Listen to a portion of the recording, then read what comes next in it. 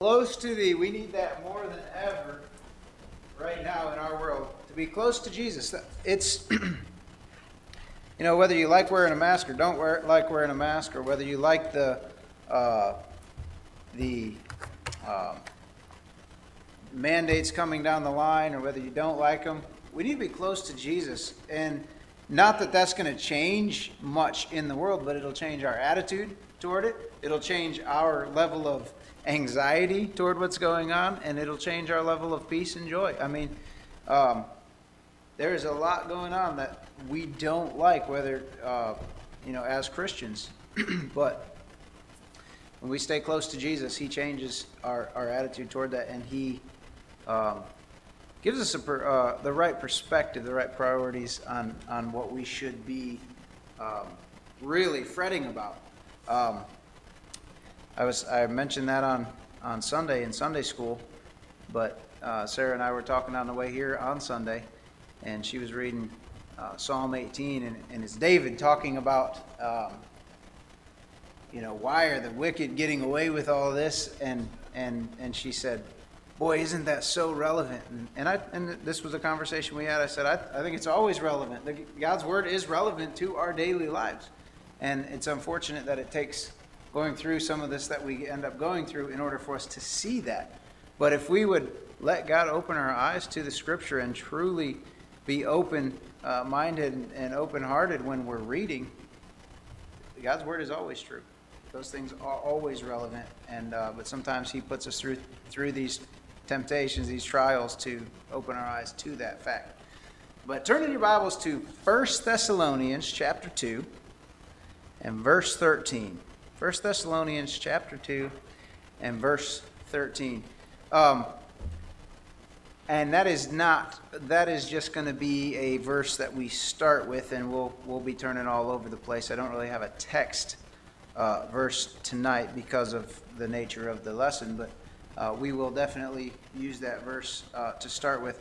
But have you ever wondered, how do I know if this is the right decision that I'm about to make in my life? I know you have, because I have. I feel like I'm a pretty normal person. That's debatable, but you wonder, what I'm about to do, is this the right decision? And that could even be, buying a house or buying a car. And what do we always say? Well, the Bible has all the answers. The Bible has the answers about what house to buy, does it? And so that's what we're going to talk about tonight. And just to answer that question real quick before I move on, the Bible has a whole lot of principles about stewardship, about wisdom with your money, and all the rest of that. So no, it doesn't tell you don't buy the house at address whatever, but God gives us principles as to whether it's wise to use our money in that way or not. So yes, the Bible does have the answer for everything, every decision we need to make, and that's what we're going to talk about tonight. But anything not spelled out in Scripture, I just kind of mentioned this, but anything not spelled out specifically in Scripture, some of those things would be drinking alcohol. The Bible specifically talks about that. Homosexuality, the Bible specifically talks about that. But anything that the Bible doesn't talk about, and it's not just sin, anything in our lives that's not specifically mentioned in the Bible, there are a lot of principles that are mentioned in the Bible that refer to some of those decisions that you need to make. But what we're going to talk about tonight then is, how does God communicate truth to believers? How does he communicate truth? And by truth, I don't just mean the truths doctrinally, but truth in general.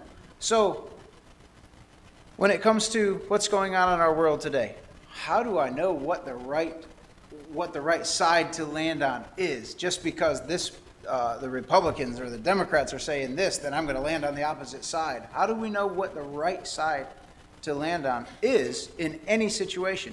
That's what we're going to talk about tonight. How does God communicate that truth to believers? 1 Thessalonians chapter 2, verse 13 says this: For this cause also thank we God without ceasing, because when ye received the word of God which ye heard of us, ye received it not as the word of men, but as it is in truth the word of God, which effectually worketh also in you that believe. The Bible is our sole authority on everything that we do. This is how it's normally said. The Bible is the sole authority for faith and practice. So faith, which is the doctrines that we believe from the Bible, because how do we have so many weird doctrines that people come up with? They're coming up with them in their minds and then going through the Bible and looking for a verse that kind of sort of matches it. That's how they come up with with weird doctrines. But when we say the sole authority for faith and practice, that's talking about everything in our lives. So we're going to talk about that tonight. Let's pray, and then we'll get into this lesson. Father, I thank you for this day you've given us. God, I pray that you would use me tonight in only the way that you can. God, I know it's something that you've given me from your word. God, I pray that you'd help me to be able to make it make sense to your people. And God, I pray that you would help us to get something from your word. Very practical tonight about how do we make decisions and know that they're based on your word, or how do we know that they're the right decisions? God, I do pray that you would be with Pastor and his family as they're away, that you'd give them safety as they come back, that you'd give them a good time with family. And God, I just pray that you would help him as he leads this church through this crazy time in our country, that you'd give him the wisdom he needs and the power and the messages that we need as he preaches to us. Pray that you give us a good night around your word tonight. In Jesus' name I pray. Amen. Have you ever been in this situation, whether you were the child or you were the parent that the child came to, when one of your kids came to mom and said, "Mom, can I go outside and play with my friends down the street?" And she said, for whatever reason, no. Whether you were the mom or the kid asking mom, no, we're going to eat dinner, or no, you got chores to do, or no, you got your homework to do, or whatever. And what's the next thing that kid does? Now, this usually happens about one time per child because of the consequences, but that kid goes and finds Dad outside, maybe in the garage or whatever, and he says, "Dad, can I go down the street and play with my friends?" And Dad says, "I don't care." Off he goes, plays with his friends, right? And this is kind of what we're going to talk about tonight. We have two authorities, but they conflicted. But not knowingly, we manipulated them to make them conflict, right? So, of course, a few minutes later, you hear your name called from all the way at the porch. We'll use Emma. "Emma!" And she knows right away, uh-oh, they talked. Now I'm in trouble. Because when those authorities actually came together, there wasn't a conflict. You manipulated them and made there be a conflict. And that's what we do often, I think, in our lives. The Bible will say one thing. We go to maybe a pastor or a friend, usually. Hopefully not your pastor. Hopefully he's got the right answer for you. But maybe a friend, and they say, "Well, you got to follow your heart." And all right, well, that makes sense. And we're going to talk about this because the Bible is not the only way that God leads us into certain decisions.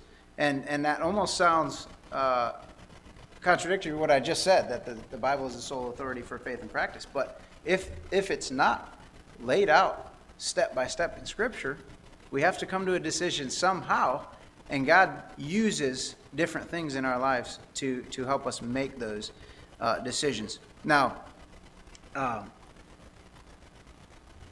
so we're going to talk about this. The first and sole authority is the Bible. In Christian circles, or Protestant circles, I guess, more like, because we don't really use this hardly ever, is a phrase called sola scriptura, and it literally means the Bible is the final authority and the only infallible source of authority for our faith and practice.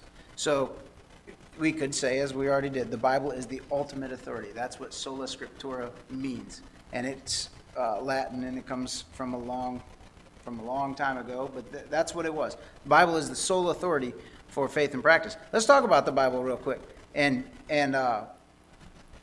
you can holler these answers out if you want. The Bible is a collection of how many books? 66 books. It's made up of history, poetry, personal letters that Paul wrote, or not just Paul, but that apostles wrote to people, letters to churches, mostly from Paul, as he wrote back to these churches that he had started on his missionary journeys. And what those letters were was, like, say, to the church at Corinth, he would write that letter to Corinth, and then that letter would get passed around to all the churches that he started, and they would all glean doctrine from those letters. And obviously, we still get doctrine from them today because we have them in our Bible. But they're letters to churches, they're genealogies, which sometimes the genealogies, you only have 66 books. This is all that you had. Why would God put those in the Bible? But when you get to where it's talking about, Jesus came from the lineage of David, and you can go back to the Old Testament and see that lineage going through. I did a paper one time, and now I'm getting on a rabbit trail, but I did a paper one time that it talked about that Jesus would come from David, that from Judah's line, the king of Israel would come. Well, at that time, they were just the tribes, remember? And so Judah, remember, I'm going to get the names mixed up and things, but Judah went with a harlot, and God cursed him for that. And he said to the 10th generation, I'm not going to let your line be king, be royalty. Do you know, and I did a paper on this, so I had it all studied out, and I didn't reread it or anything, but King Saul was the 9th generation from that time. And what did God say to King Saul? He said, I've cut your line off from being king. Had the children of Israel waited one more generation and got to David, that was God's timing. But they jumped the gun. We want a king. Everybody else has a king. We want a king. And that was the 9th generation from Judah. It's very interesting. But that's part of the reason why we have these genealogies and things like that. Because it all meshes together if you go back and look. But the oldest book of the Bible is from about 1,500 years before Christ. And then the last book dates to the end of the 1st century. All 66 books were added as the canon. None have been added since those 66 books were put together in a compilation. And we don't intend to add any more. The Catholics have the Apocrypha, and they think that there are extra books that were added later to the Bible. But we also know this. The Bible is divided into, I'm going to get our two kids to answer this. The Bible is divided into two parts. Do you know, Johan? What's the first part of the Bible? The Old Testament. Emma, what's the second part? The New Testament. So we have the Old and the New Testament. The Old Testament primarily focuses on the nation of Israel, God's chosen people. Talks about Abraham, and we're going somewhere with this. I know you know a lot of these facts. But the Old Testament talks about Abraham and how God would promise us his Redeemer through Abraham's seed. And then we get to the New Testament. It gives us the Messiah being born and how important he is to the Jewish people and all the rest of that. The Israelites didn't know what they were looking for. The Jewish people didn't know what they were looking for exactly in the Messiah, but they knew he was coming, and they knew that he was going to redeem their people. Unfortunately, when the Messiah did come, a lot of them missed it, right? It'd be like waiting and waiting and waiting and waiting for something to come to your house. It comes to your house. Somebody takes it, and you missed it. You never see it. You didn't know it came, and you're still looking for it. And, in the Jews' situation, maybe somebody comes to your house and says, I saw it on your porch. It was there. Somebody must have took it. And you go, no, it wasn't. It never showed up. That's what happened with the Jews. Jesus is standing in front of them saying, I am the Messiah. I am the one you've been looking for. And they say, nah, he's a blasphemer. And they crucified him. But that's what the New Testament is. The Old Testament covers thousands of years. The New Testament covers between 75 and 100 years. It's very compact and has a very specific message for us. But through sending his Son, which was God in the flesh, to take the punishment for our sins, The New Testament is an account of this sacrifice and the implications that it should have on our lives. So the New Testament is the Messiah coming, dying for us on the cross, and then how that should change our lives, how we should be living. The Bible is a story of what we are to believe concerning God, including the fall of man, the salvation of man. And I used to, when I had the bus route in Gary, Indiana, I used to tell the kids all the time that the Bible is an instruction book for us on how to live our lives. If, as we often do, you try to put something together without the instructions, we often make a mess of it, right? And we have to go back to the instruction book and, man, where did that screw go? That's how it is in our lives. So if we're not reading the instruction book, and we'll talk about this at the very end, if we're not reading this instruction book that God gave us to live our lives, how do you know how to live your life? And so, you'll have people sometimes, I'm just going to, make this decision and go with it and hope for the best. We don't have to do that. God tells us what to do, but we're not reading the instructions so often. So, when God gave us the Bible, it was literally, it's a Greek word called theopneustos. It literally means God breathed, which is where we get our word inspiration. God breathed these words, and what that means is he gave the writers exactly, and I was telling Scotty this before church, right before, over 40 writers over the course of several thousand years wrote the Bible. And you can go through the entire Bible and there's not one place in the Bible where it contradicts itself. Sometimes it seems like it does, but not one place in the Bible does it contradict itself. How can you have a couple thousand years, 40-some writers, and never once do they contradict it? Many of them never knew each other. They didn't get together and conspire what they were going to write.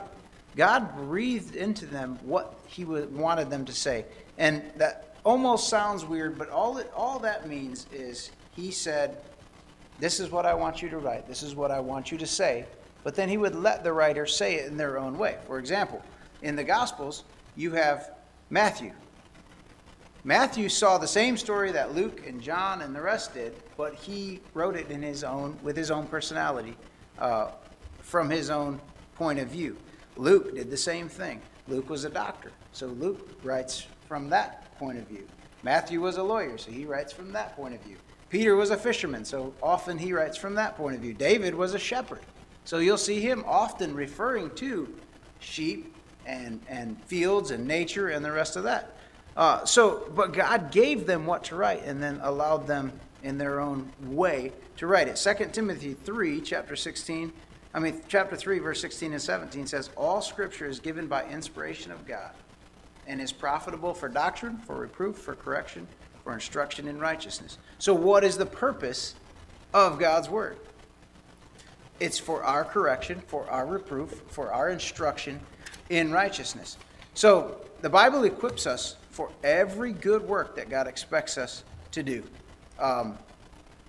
And I'm gonna move along here because we have 4 more ways that God leads us, how he communicates truth to us. And we're going to get right into the second one now. Reason. Reason is another way that God communicates truth to us. God gave us our minds, and he intends for us to use them well. Here's the definition of reason. Reason is the human capacity and inclination toward rational, logical, and analytical thought. So I'll give you an example. You see a man going down the street with a pair of crutches, his leg in a cast, and a hat that says, Ski Colorado. What's the first thing you think probably happened to this man?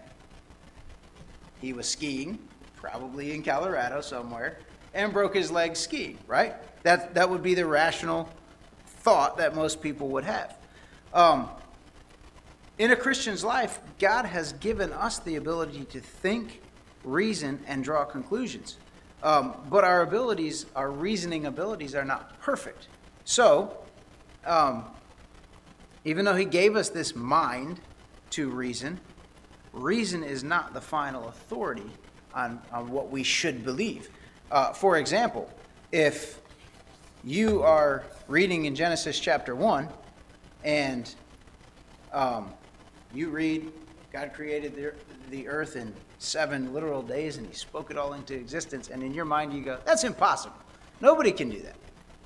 Your reason is not the final authority. God's word, it becomes the final authority. Just like when we had mom and dad who conflicted. And typically this was the way it was in our house. After that, my dad would say, hey, Dad, can we go down to, we actually lived next to a farmer named McDonald, believe it or not. And Dad, can we go down to the McDonald's and play? And he'd say, ask Mom. He was making that final authority Mom. Or he would say, did you ask Mom already? Yeah. What'd she say? Well, she said we had to do our chores first. Did you get your chores done? Yeah. All right, you can go. So we cannot take reason. That was why I used that example at the beginning, is if two authorities conflict, our reason doesn't match God's word, remember sola scriptura, then God's word becomes the final authority. Just because you don't understand it doesn't mean that God's word is incorrect.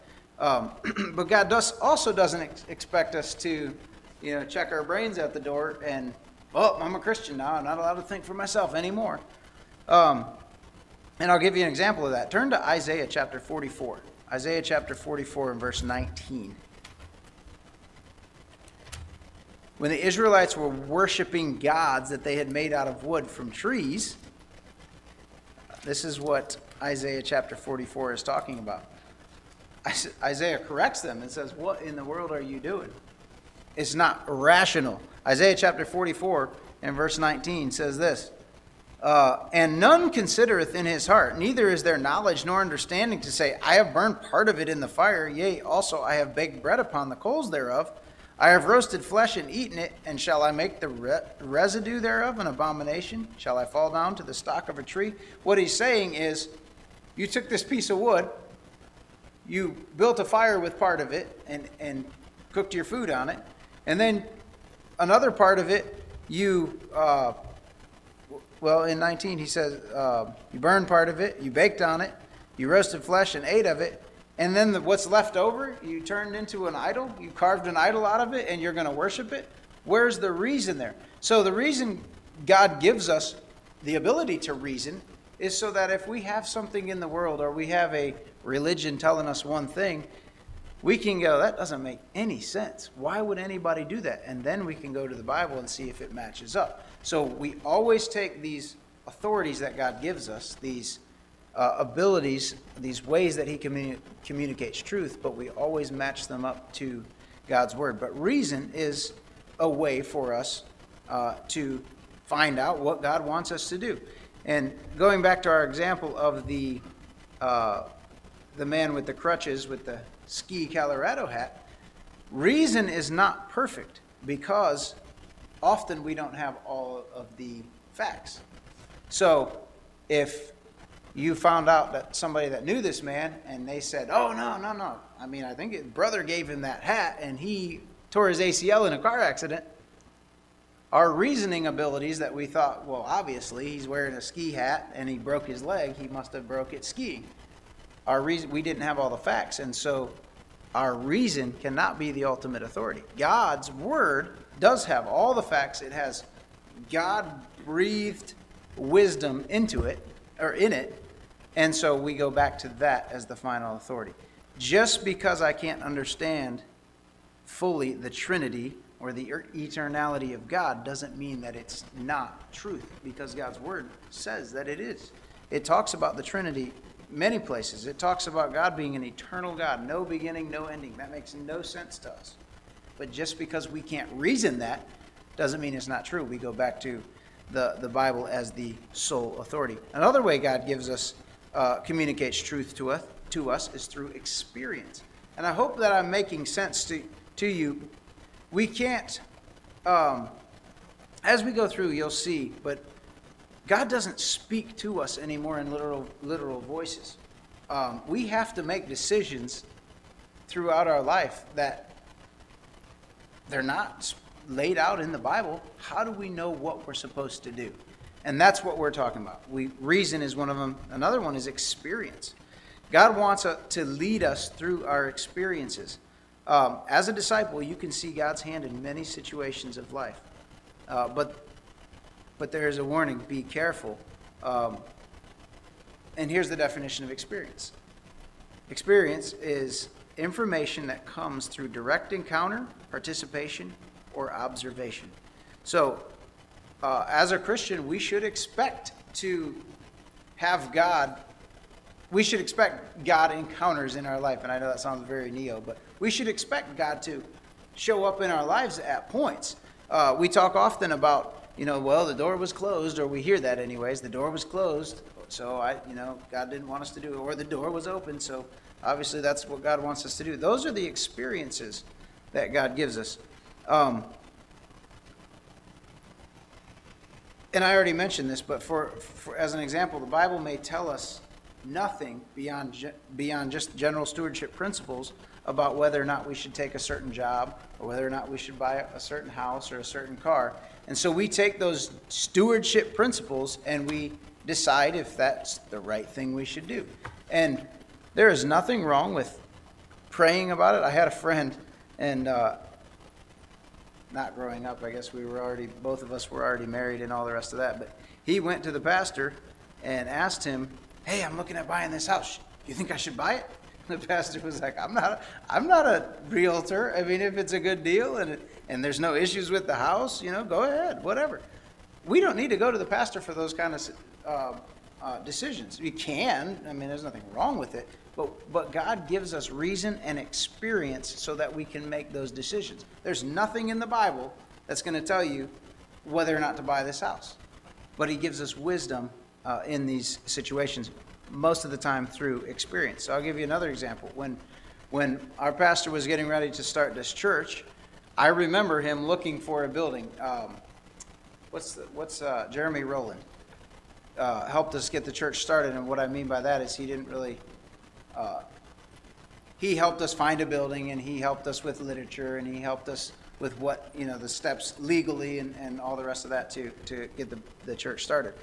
But when Pastor was getting ready to start this church, he did not pray or look through the Bible looking for an exact address of where we were going to start the church. So how do you find a building? How do you know which building is the right one? Through experiences, through connections that we make as we go through this world. God is a God of history. He did not write the Bible, set the world in motion, and then just set back and let it go. That's what agnostics believe. So there's atheists, and then there's agnostics. Agnostics believe there is a God, but he's completely taken his hands off the world. He set it in motion and just let it go. And that's not true. God very much has dealings in our lives all the time, every day. And we should be looking for those. We should be praying that he'll make it clear to us through our experiences that what he wants us to do. Experience is the same way as reason. It can be misinterpreted. When I was praying about whether or not I should marry my wife, we were dating. It would have been a foolish thing to, be sitting in the dorm and say, "God, if you want me to marry Sarah, the next person that comes through that door, make him be such and such, whoever. And if you don't want me to marry her, make it be this guy." That'd be a crazy way to live your life. And some people say, "Well, I want to see a sign. I want to see a sign." But if every decision you made was that way, you'd have a crazy life, because you go to statistics, the chances of this happening as opposed to this happening. So that's we can't live our entire life based on experience, but God wants us to use experience in our lives to make decisions. For example, when I'm praying about, "God, do you want me to marry Sarah and make her my wife?" I can look through the Bible and see all kinds of she's a Christian girl. Okay, that's a good step. If she's not a Christian, I shouldn't marry her to begin with. You can look through Proverbs 31, see if she has some of the qualities that God says a Christian woman should have. Things like that. That's the experience that we use, and then we take our experiences and we place them next to Scripture. And we'll get to this in a minute. Actually, we'll go right into it. Emotions. So, this is the definition of emotions. Emotions are subjectively experienced psychological feelings. And often it's looked down upon to make a decision based on emotions. It's looked down on as not being the manly thing to do. But God gave us emotions. In John chapter 16, verse 7, nevertheless, I tell you the truth. It is expedient for you that I go away. For if I go not away, the Comforter will not come unto you. But if I depart, I will send him unto you. And then verse 8 says this. When he is come, he will reprove the world of sin and of righteousness and of judgment. Basically saying, I'm going to send the Holy Spirit to convict you. Conviction is an emotion that we have. And we make big decisions based on that conviction. If God convicts our hearts in a message, we come forward, we get it right with him, and we make those changes in our life. That's an emotion that God expects us to use to make a decision in our life. Conviction is an emotion. There's all kinds of other emotions that God gives us. But so going back to the example of marriage, if I say, I think I've found my soulmate, this is who I'm supposed to marry, and she's not a Christian, it's a very simple decision. You're not supposed to marry her because it doesn't line up with the Bible. The Bible talks about in 2 Corinthians 6:14 that believers are not supposed to be unequally yoked with unbelievers. It's a very simple decision at that point. And if it doesn't match Scripture, your emotions are wrong. Sola Scriptura, the Scripture is the final authority for faith and practice. The Bible is the final arbiter of truth and has authority over your emotions. Then the last thing that we're going to look at is tradition, the last way that God communicates truth to us. And by tradition, I mean this. Those who have gone before us is a very good way to look at it. Now, take the Catholic Church, and they base almost all of their religion, their entire religion, on tradition. This is the way it's always been done. Don't even look at the Bible. This is the way it's always been done. This is how we're going to do it. Penance, all the rest of those things. But there is something to tradition. A quick example: if somebody walked in here tonight and said, "Hey, last night I was reading my Bible and I found this thing that I've never heard preached before. Look at this in the Bible," and he shows us something that maybe it might be an abstract passage, or it might be one we know well, but he says, "This is the interpretation I came up with." And nobody in the history of Christianity has ever come to that conclusion from that verse, is probably incorrect. Because the Holy Spirit has led men of God for years, and if not a single one of them has ever come to that conclusion, it's probably not correct. And that's what I mean by tradition. But there are also doctrines that maybe are hard to be understood, things hard to be understood in the Bible, that if you're not careful and you don't know God's word, and you don't know, maybe one verse seems like it says something kind of like we saw in 2 Corinthians, I think it's 2 Corinthians 14, when we're talking about tongues with the Pentecostals, where it says, well, we'll go there real quick because I'm going to butcher the verse, but 2 Corinthians chapter 14, I believe, is where we've been the last couple Sunday nights. No, it's not 2 Corinthians 14. Must be 1 Corinthians. There's not a 2 Corinthians 14. 1 Corinthians 14, verse 2. Yeah, for he that speaketh in an unknown tongue speaketh not unto men, but unto God, for no man understandeth him. Howbeit in the Spirit he speaketh mysteries. Nobody understands this language that he's speaking. If you don't know what the rest of the Bible says, it could be easy to come up with, it must be a language that only God understands, and that's where all the babbling comes from. But when you look at tradition and you look back at other Baptist preachers and men of God, theologians that have looked at that verse and compared it all the way through the scriptures and said, no, that's not babbling. That's, speaking mysteries, as Pastor mentioned, mysteries from the Old Testament that people didn't understand, and they finally explained what they were in the New Testament. That's what that's talking about. So tradition is a very good authority, a way to communicate truth to us, but it's also not ultimate. Look at the Catholic Church. If we just went on tradition, we would never have, of course, we didn't leave the Catholic Church, but nobody would ever leave the Catholic Church. Luther and all the rest of them, they would have said, well, tradition is that we got to go with tradition. Sola Scriptura. We go back to, if it doesn't match what the Bible says, it doesn't matter how many men down the ages have come up with that, it's not right. So it's a good way to, for example, a lot of times we'll go to commentaries when we're studying, right? Because it might be a passage that you're like, man, I just don't understand what that's talking about. You go to a good commentary that we trust, maybe Matthew Henry or one of these guys, and you read on it and go, oh, okay, well, that makes sense. But if Matthew Henry explains a verse a certain way and it doesn't match up with the rest of Scripture, we can't just take that as, oh, he said that's what it was. We have to go back to the Scriptures. So we're going to go back to Sola Scriptura for just a minute, and then we'll close. And I wrote this down. We have many sources of authority in our lives. In addition to emotions, experience, reason, and tradition, we also have pastors, parents, people in authority in our lives to help us make decisions. But that's not to say that if you have a parent that, whether they're in church or not, and they say, yeah, I think it's fine to marry that girl. If you love her, you got to follow your heart.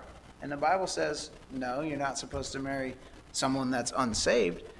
Then you can't even follow the advice of your parents. You have to go back to Scripture. But God gives us pastors and parents and the rest to help us in making those decisions. In the book of Acts, shortly after Christ ascended into heaven, the apostles were taken into custody by the authorities. And this is what they said. They were told, don't preach anymore. You're going to suffer the legal consequences. In Acts chapter 4, verse 19, they said this, but Peter and John answered and said unto them, whether it be right in the sight of God to hearken unto you more than unto God, judge ye. We cannot speak but the things which we have seen and heard. And then it's also interesting that even the Apostle Paul, the Berean Christians, remember in Acts chapter 17, Paul commends them because after he preached, they would go back to the Scriptures and see if what Paul preached was true. And our pastor has said that before. If you find something that I'm preaching and it doesn't match what the Bible says, I'll change it. Because even the pastor is not the final authority on what we should believe and what we should practice. The Bible is. And unfortunately, sometimes that's how pastors do get that way. I am the final say-so. You'll obey what I say no matter what. I'll give you a quick story. I'm not going to tell you the church or anything like that where it was at, but I had a friend that came to college with me, and he said he was at a college. He transferred, so he was there for like a year and a half, and then transferred to the college that I was at. And he said, you wouldn't believe, he was telling me a story about the president of the college. He went in there one time, and what this guy had preached in a chapel or something like that, he said, I had my Bible open just like this. And I turned it toward him, and I said, what you preached is not right. The Bible says right here. And the guy went just like that. I don't care what it says. You'll obey what I say. That's not the final authority. And so literally, I think he left in the middle of a semester because he was like, I can't sit under that. Because the Bible is the final authority, not a pastor, not a tradition, not our reasoning, not our rationale, not our emotions. The Bible. God uses a lot of those things, but if they don't, as our first example showed, if the two authorities don't match up, the Bible is the final authority. And I'm going to close. I'm going to read this last statement that I wrote, and then we'll close. As a Christian disciple, you must build a respect for all the authorities that God has given. Yes, God is the ultimate authority in your life, but the ultimate way in which God has chosen to communicate his authority is through the Scriptures. And here's the key takeaway from all of this. If the Scripture is the final authority to everything that we do, we have to know what it says. Every time you go to make a decision, you're not going to go through all 66 books of the Bible and try to find an answer. Man, how am I supposed to make a decision by tomorrow? I don't know what it says. We have to study it. We have to meditate on it. We have to be in church so we can hear messages preached and know what the Bible says on different issues so that we can make those decisions. Back to what I said at the beginning. If this is the instruction book of life, we got to read it. We have to read it to know what God expects us to do. And if we're not reading it, we can't complain when we make foolish decisions based on our emotions and our rationale and our experiences. We can't be but so upset when we make these decisions that, make our life a mess when we haven't been reading God's Word and making this our final authority. God uses different ways to communicate truth to us, but we got to know what the Bible says so that we can make good decisions. No matter who tells us what we should do, match it up to the Bible. And if it matches the Bible, by all means, do it. But if it doesn't, we've got to follow what the Bible says. Sola Scriptura. That's the way God communicates his truth to us. All right? Let's pray, and then we'll be dismissed. Father, I thank you for this day you've given us. God, I pray that what we've talked about tonight makes sense. God, I pray that it wouldn't be a lot of words with very little meaning. I pray that we would understand that you use different things in our lives to help us make good decisions. You gave us a pastor for a reason, that if we get into a pinch, we can go to him with the understanding that he knows your word and can help us make a good decision. But God, anywhere in life that something doesn't match up to your word, I pray that you would give us the wisdom, the forethought to follow what your word says, regardless of what our emotions are feeling or what other people are saying we should do. I pray that we would look to your word. And God, I also pray that we would know what it says. That's why we're learning these verses, memorizing them, hiding your word in our hearts, so that when something comes up, we can very quickly be able to decide if it's right or if it's wrong. We can very quickly make decisions because we know what your word says. And God, I just pray that you would help us to be students of your word, that we would daily be in your word, we would be meditating on it, that we would be making it our sole authority for our faith and our practice, and that you would be glorified when we make those decisions. God, I pray that you would be with us as we go through the rest of our week. Give us safety at work. God, I pray that you would bring us back here safely on Sunday to worship you, and I pray that you bring our pastor and his family back here safely as well. Pray that you give us a good night tonight. In Jesus' name I pray. Amen.